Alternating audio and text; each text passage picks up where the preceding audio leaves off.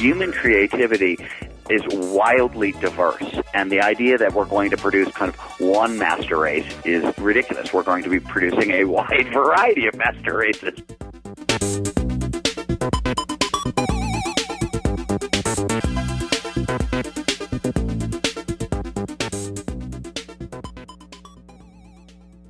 Good afternoon, everyone, and welcome to the Grok Science Show. I'm your host, Samantha Thomas, and today we're talking with a journalist and science author, Steven Kotler, about the ways that science fiction ideas have become realities.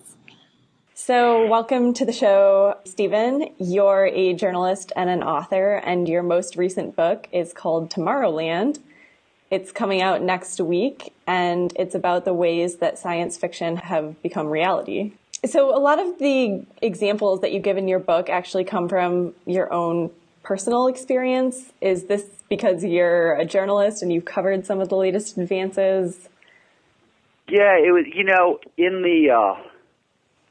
the late 90s, I got to know Peter Diamandis, the founder of the X Prize. And, it dawned on me, somebody was going to win the X Prize sooner or later. And I kind of started thinking, well, if spaceships are possible, what about all those other science fiction mainstays? And I made a list. And for, the next 15 years of my career as a journalist, that was sort of my beat. So I was lucky enough to be in the room a lot of times when history happened, when the first artificial vision implant was switched on, the first launch of a private spaceship, one of the first kind of genetically engineered insects, the first time a flying car took off, all those kind of things I got to see firsthand. And I, also got to see or got to start thinking about the kind of massively disruptive impact this kind of change is going to have on culture.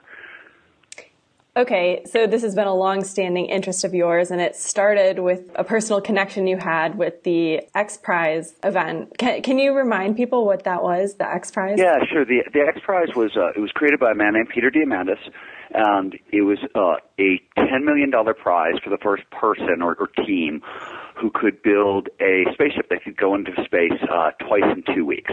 So it was a reusable spacecraft, which was the thing NASA really wanted to pull off with the space shuttle but could not pull off. And, it was won by a guy named Burt Rutan and a craft called Spaceship One about 8 years after the contest was announced. Do you feel that people kind of recognize these instances that you give of science fiction ideas becoming a reality? How is that thought of? Well, what I've noticed is that I think most people at this point know that it's going on, right? Mm-hmm. They're kind of aware, everybody who's got a smartphone is walking around with that, this Star Trek communicator, right? So that much is clear.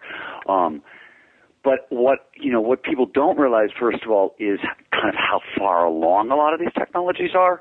For example, bionics. When in Tomorrowland, I got to spend time with Major David Rosell, who's the world's first bionic soldier. Mm-hmm. And when we were hanging out, it was a couple of years ago, we were in Colorado, and it was raining, and there was snow on the ground, and there was a bunch of us, and he's wearing this kind of bionic ankle, and you're thinking, okay, it's a souped-up prosthetic, and we are walking, and he comes to, 4 lanes of traffic that are busy, right? The light isn't red, and the 3 able-bodied people totally stop, and David just keeps walking. He jumps across the first lane of traffic and halts to dodge a car and across the second lane, and he, leaps over this snowbank to get, to the other side, and you're looking at that, and you're like, oh my God, this is insane.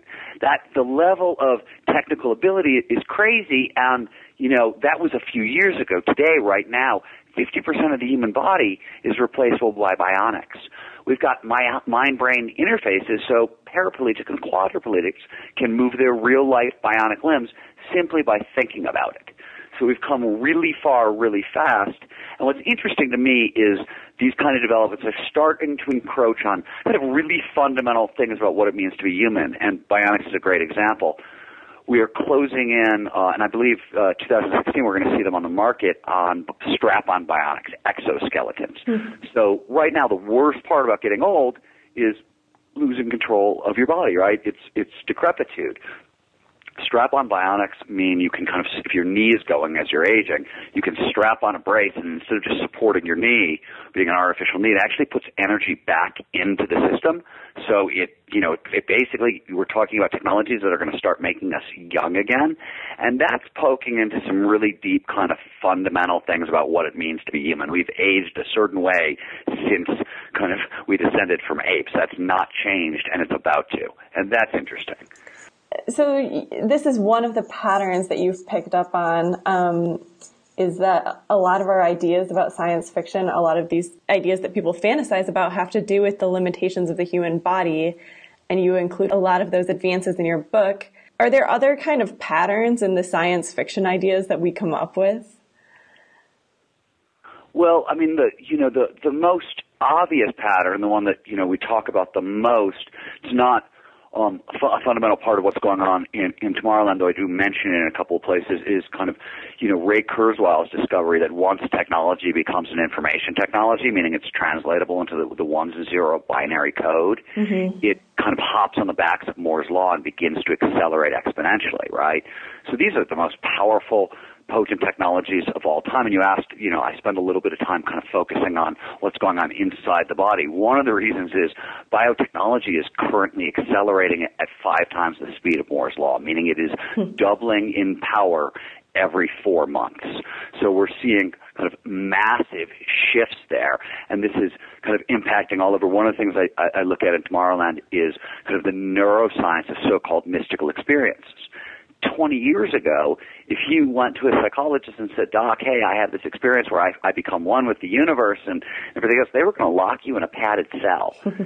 Today, not only do we understand the biology of what produces that reaction, we are starting to create technology that can hack it, that can reproduce these same kind of effects whenever we want them, wherever we want them. And people are even starting to talk about incorporating some of this stuff into kind of virtual reality video games. So pretty soon the experience of the numinous might be available via video game, which, it sounds funny, but if you understand the neurobiology, these are kind of neurobiologically the exact same thing as most people talk about as spiritual experiences. And just think about kind of what that direct access is going to mean to the world's religions. Another thing that's going to be really interesting to kind of watch unfold. You kind of bring up a point there that I wanted to touch on that you make in your book, which is that it's not, to be science fiction, it's not really the science that describes the world that gets classified as science fiction, although, of course, that's important and an important first step. But science has to actually create something, right, that can interface with our lives to really get the name science fiction, right? Right. Well, I mean, science, the voyage of discovery, most of the time, right, works in the same direction. We have an idea, we prove a bunch of stuff in the lab, and then things tend to bleed out of the lab and into the market. And usually it's when they arrive in the market when we say, oh yeah, that's science fiction. And, I'll give you a ridiculously funny example, but it's one that resonates for me because I'm old enough. But when I was a kid growing up, the science fiction movie that we talked about a lot was Logan's Run. And when you got a bunch of geeks in a room and we were talking, first it was about, what technologies we thought were going to come, and, eventually it got down to what do you really want to come? And in Logan's Run, they had this kind of TV thing where you would get to go onto TV and choose your mate for the evening, choose who you're going to hang out with for the evening, and it was just like this catalog. It's essentially Tinder. Right? And it was, the craziest thing about it is like when we'd be all talking, sooner or later after we got through all the cool things on Star Trek, so we talked about superheroes and whatever, it was, oh yeah, and I really want that kind of sex thing that you, from Logan's Run, and everybody wanted it, and it popped into reality, and nobody even noticed, but it was literally like a dominant theme of conversation for 5-6 years of my childhood. So I think there's, that kind of stuff happens fairly frequently, actually, and we don't even notice it. But again, that's a very big shift. It sounds really, really funny, but it starts pushing on kind of sexual selection and things that have been part of kind of the process of being human for a really long time, and it pushes things in unusual directions. Tinder is in a way a realization of science fiction. It really, I mean, it is in a really, in kind of a funny way. I mean, there are really, obvious technologies, synthetic biology, right, which is a technology that sort of treats genetic code like it was computer code. And right now we're using synthetic biology to produce new foods and new fuels and new medicines, right? But Craig Venter's already shown, and we're moving more in this direction, it's soon going to be used to create entirely new organisms, right? Mm-hmm. These are life forms birthed entirely in our imagination that are about to take up residence in reality. To put it in context, my friend Andrew Hessel, who's a synthetic biologist with Autodesk, is working on a DNA typewriter, which is literally like the user-friendly interface for synthetic biology. It's the Mosaic, it's the Netscape browser for synthetic biology. So it doesn't just mean like a handful of people are going to get to program life. It means all of us can. It'll be, we'll be able to interface with it the same way that we interface with the internet today. That's a pretty heavy transformation. Oh, and that's horrifying. And it's, I wrote an article, and it's in Tomorrowland, where we looked at the kind of the dark side of that technology too, which is, I did this with a security expert named Mark Goodman, and we looked at the possibility that you can use synthetic biology to design totally customizable bioweapons that can target individuals. Which means, we can now murder through disease. And that's really, on an individual, undetectable level. That's, again, frightening, transformative on certain levels, very strange and very dark on others. I want to go back to your comment about evolution. Talk for a minute about genetics and DNA. I think this is coming into kind of the public conscience with embryo editing that came out of China a couple months ago, where they were able to literally edit the DNA of a human embryo. Of course, these were not viable embryos, but I think it just started a lot of conversations about that kind of thing. And it seems like something that would be in your book, because you talk about this idea. It is. I actually take a macroscopic look at it, right? I take a look at the kind of evolution as a whole, and there's an overwhelming consensus, right, and extremely well documented. In fact, Robert Fogel, who's a Nobel laureate economist, did kind of some of the groundbreaking original work on this, but we have massively accelerated evolution, right? We've accomplished, essentially millions of years of evolution in the past 50 years. It's really, incredible. Our lifespan is a simple example that, has quadrupled in, 100 years, where our body types have expanded. We're taller. We're messing with fundamental processes. And kind of as Juan Enrique always points out, this is the decade we take total control of our genome. Which, you just pointed to. And it's interesting. Andrew Hessel, again, the synthetic biologist I mentioned earlier, he has a really interesting point, because you go here and immediately people start thinking Gattaca, right? We're going to start producing super clones. And he always points out that we may be choosing our children's DNA and doing things like that, but kind of human creativity is wildly diverse, and the idea that we're going to produce kind of one master race is ridiculous. We're going to be producing a wide variety of master races, which, is also why people are starting to think that this is the decade or maybe the century where we fracture the species, right, where we actually move beyond Homo sapiens and we have multiple species, which is not the first time in the history of the world that we've had multiple hominid lineages on Earth, but we could be heading in that direction again. So it's possible that we're pushing evolution so quickly through these technologies and other aspects of culture, maybe Tinder, right, that we're actually going to fragment the species? Well, let me give you a really simple example that scientists talk about a little bit. If you take Silicon Valley, there's an incredibly high incidence of high-functioning people with Asperger's and autism in Silicon Valley. And normally, for most of the past century, these were not people who were having lots of kids. They weren't procreating as much as others, right? For a lot of obvious reasons. That's changing now in Silicon Valley, right? Asperger's and autism, you're trading a level of emotional processing for a whole other kind of intellectual bandwidth that's pretty incredible. It's an interesting trade. This proceeds for, generation after generation and starts getting augmented because we're pushing on it, because we're messing with our genome. Doesn't take much for you to go, oh, wow, I can see how that can become a new species pretty quickly. the other thing is for a new species, all that has to happen, right, is when we start kind of taking control of our genome, we tweak something that says, okay, these two categories are no longer compatible to mate, right? It's not that huge of a switch if you think about what's actually, what's the trigger for that. So, I wonder if you feel like some of these advances need our permission to become a part of our lives. Some of the ones that aren't quite realities yet. I think that's another kind of one of the major kind of themes of the book. I mean, there's sort of two underlying themes that kind of at the center of the answer to the question. The first is the obvious one, which is the folks who invent the future do not emerge out of the mainstream, right? The book is just chock-a-block with kind of maverick thinkers, right? What's interesting to me about all this is how predictive science fiction tends to be of the future, right? And there's a lot of interesting kind of neurobiology. I actually, in one of my earlier books, The Rise of Superman, I talk a little about this, but there's a lot of interesting neurobiology that says you have to be able to see something, imagine it in your mind, right, before you can create it, and that's kind of obvious.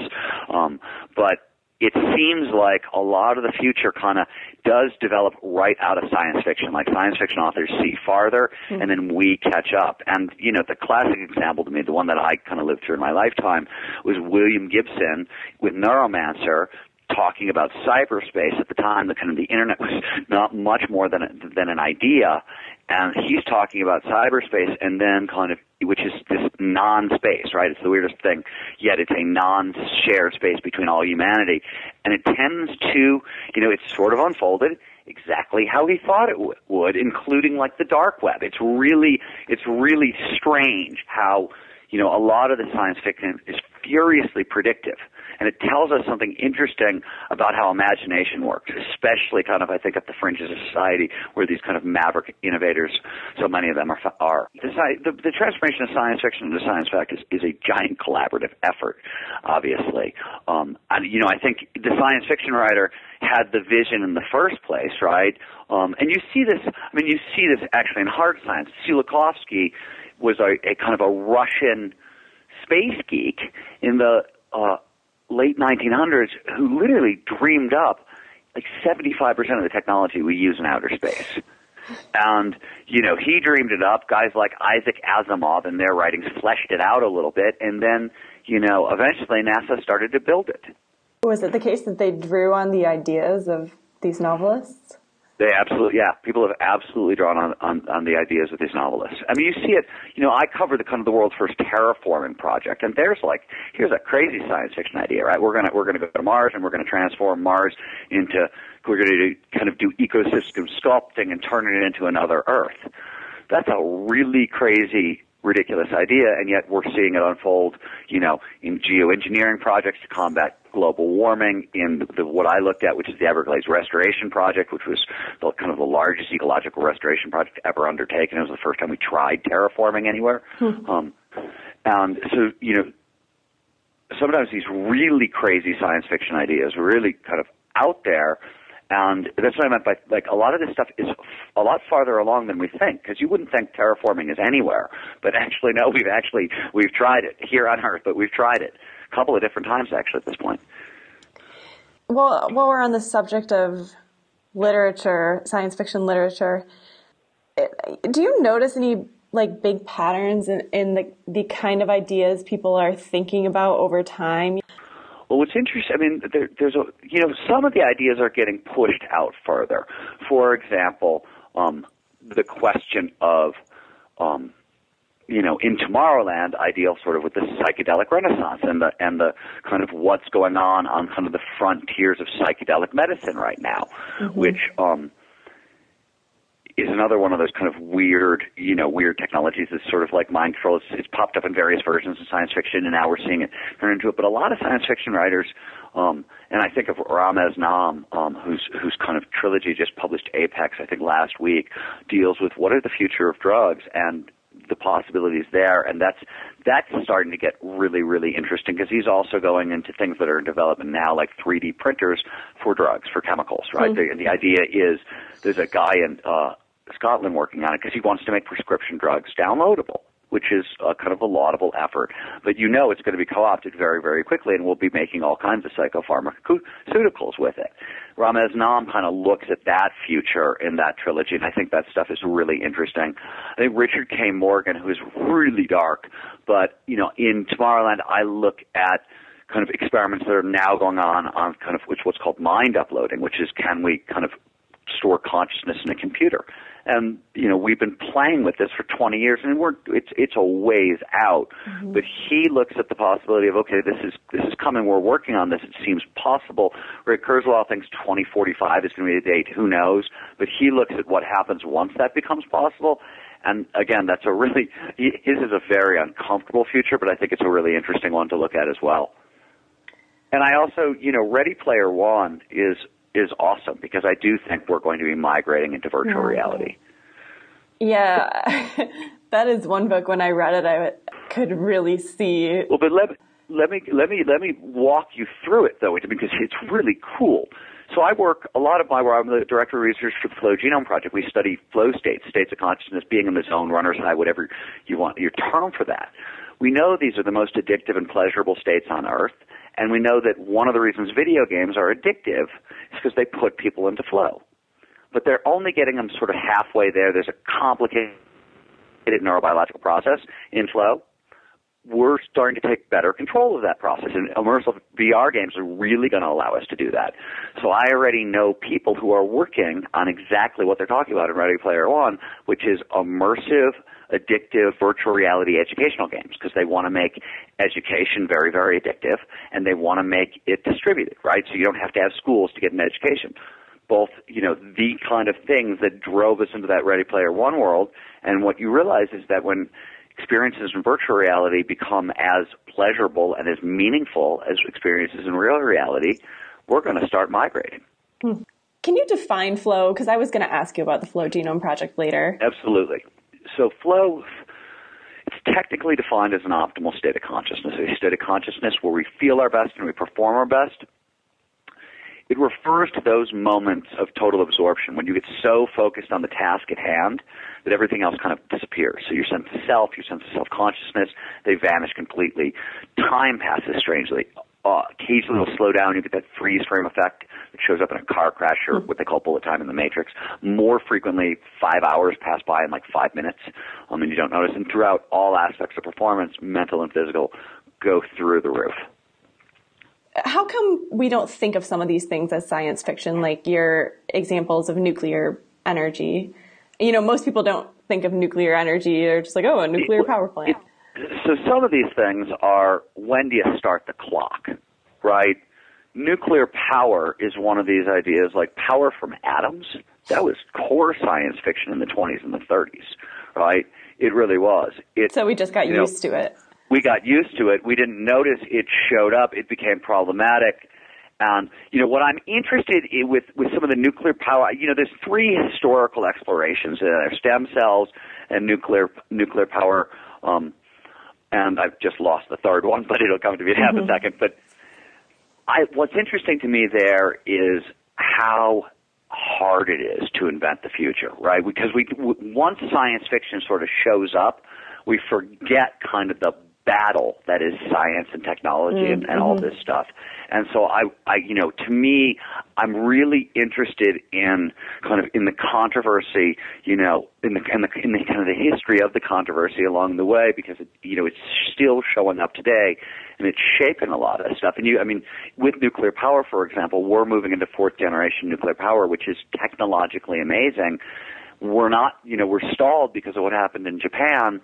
But everybody knows that if we had fourth generation nuclear power in Japan, which cannot melt down at all, we wouldn't have had any of those problems. So it's this really weird thing. And I'll tell you a crazy story where the nuclear power story came from. I got called. Somebody asked me, I think Wired asked me to investigate small scale nuclear reactors, and I called tons of people, and I did all this due diligence, and nobody liked them. Everybody thought they were bad. And I talked to, a lot of kind of people on the environmental side at Greenpeace and people on the technological side. And then kind of at the last minute, I decided I needed to call a frontline nuclear physicist who had really worked on this stuff for a while. And I called a guy from the Argonne National Laboratory. And he talked to me for 10 minutes, and in 10 minutes I realized that I talked to probably 15 people before this guy. Everything everybody had told me up to that point was totally wrong, completely wrong. And it wasn't as if they were all lying to me. It was that literally everybody's knowledge ended in 1970 when 3 Mile Island started to melt down, and nobody had updated it. So we were judging, fourth generation technology by first and second generation technology. We had totally missed all this development, and yet the controversy still reigns. And that kind of stuff is really interesting to me, where, there are guys kind of pushing science fiction forward and the whole rest of the world is tugging against it. So, from your perspective, these advances are all very exciting. I think a lot of people feel that way, but can you talk a little bit about the resistance to these ideas that are reminiscent of science fiction? Why do they scare people? Well, there's all kinds of reasons. Everybody and their mother has been in the press lately talking about how AIs are going to destroy the world. Biotechnology can easily be used to produce kind of new plagues and new, there's all those, there's the whole horror side of the coin, for starters. Yeah. I just wonder. What I have found with the resistance, and, though I don't write about it in this book, I've written about it in other books. A great example of this kind of resistance. Same thing with nuclear power, right? Oftentimes, when you look into the resistance, the instinct is great, right? Protect the planet, absolutely. But there's such a gap between the kind of technologists and the environmentalists that we miss out. And genetically engineered crops is a great example of it. And here's what I mean. I can take some seeds, totally organic, natural seeds. I can put them in the bottom of a nuclear reactor. I can bombard them with radiation to change their genome. I can plant them in the ground to grow something. And what grows, I can call organic. But if I actually use synthetic biology to actually, instead of take the randomness out of the equation, but make a couple of precise changes, right, it's a bad technology. And that doesn't make any sense. Like, if you understand the science, that makes zero sense, right? Mm-hmm. You're talking about way more control and precision and much less of an impact than the other. So, a lot of it is, when Gardner has a hype curve. When a new technology shows up, it shows up with a ton of hype, and then it falls into what they call the trough of disillusionment. And I think technologies can get stuck in that trough for a really long time, and we don't tend to update our knowledge of them. Was that part of your motivation for writing this book? It sounds like you had a number of motivations, but... So the motivation for the book, where it really started to come together to me, is when I was in Long Island, and I was with an inventor named William DeVell, who created the world's first artificial vision implant, and it had been kind of implanted into this blind man, and I was in the room when they turned it on. So the very first time in history, right, the blind man was made to see, and literally when this was all going on, I was sitting across from him at the table where they were calibrating the machines and bringing his vision up slowly, one light point at a time, and as it was coming up, I started to realize, hey, wait a minute, I'm sitting directly across from this guy, and this is historic, and when he opens his eyes, I don't want to be the thing that's seen, right? Because that would just, I'm a journalist, it's wrong. So I pushed back my chair at the countdown to curing blindness, and I kind of tried to move out of the way. And, what was I thinking, right? The guy is blind. He's been tracking motion through sound for his entire life. And, of course, his head followed my direction when the thing got turned on. The first blind man to see again saw me.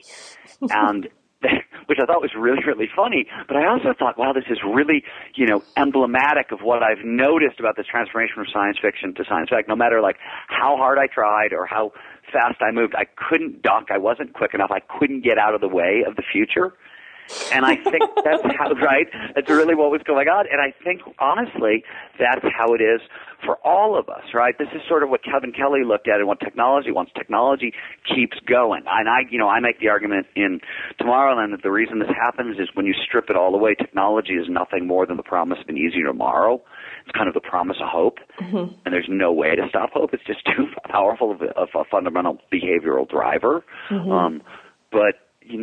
It's interesting one way or the other. You can't seem to get out of the way of it, and what's coming, in everything we've talked about, you can see it's all going to have really, it's a deep, deep, deep impact, right? It gets at us kind of where we live at core levels. It's going to fundamentally reshape how we feel our emotions, how we experience reality. All those things are sort of starting to be up for grabs. It's not even like the things we build our beliefs on, it's the things that are so fundamental underneath our beliefs that we don't even notice them, and that's the level we're starting to impact. That once I sort of realized all those things, that's what drove me through the whole book and kind of kept the investigation going. How much of the work being done do you think is a secret? Like how much of it could you never have written about? So when it comes to secret stuff, in my experience, there's not much of a secret. I mean, there's certainly stuff in aerospace and defense, but DARPA, who's really out at the cutting edge, they put out briefs about what they're looking for, right? Okay. Yeah. So you get to see that stuff. What you don't see, so for example, the artificial vision implant I talked about, William Gobel he was sort of a maverick scientist. He did his operation in Portugal because it's illegal in America. When I was with him, he's passed away a couple of years now, so I think I can say this. But when I was with him in Long Island, I'm pretty sure he was breaking a bunch of zoning laws and a bunch of U.S. laws by doing what he was doing in that lab, right? So, there's that kind of fringe punk rock element here. To end, what do you think the most exciting work is that's being done right now? I don't know. It's not super, well, my own field, flow science, is really amazing to me because we're starting to really decode kind of ultimate human performance and then kind of the neurobiology of ultimate human performance. So that's really interesting. I think we're going to, what the possibility curve for their species is going to continue to go up and up and up. And so, that's really super interesting to me. But on the kind of, what am I paying a lot of attention to? 3D printing is just so exciting right now. And it's going to democratize the $10 trillion manufacturing industry. And, last couple of weeks ago, I'm sure you saw this, but a woman figured out that with a $70 3D printer and standard, inkjet inks, she could essentially print all the makeup in the world. So the $265 billion cosmetic industry just got, kind of disrupted by a woman in a $70 3D printer. That's fantastic. I know, right? Okay, well, thank you, Stephen, so much for being on the show. My pleasure. Thanks so much. Once again, that was Stephen Kotler, and his new book is called Tomorrowland. Thanks, everyone, for joining us today. For more from us, tune in next week or check out our Facebook and Twitter page. For Charles Lee Frankling and the rest of the Groks crew, I'm Samantha Thomas. Have a great afternoon, enjoy the beautiful weather, and keep on grokking.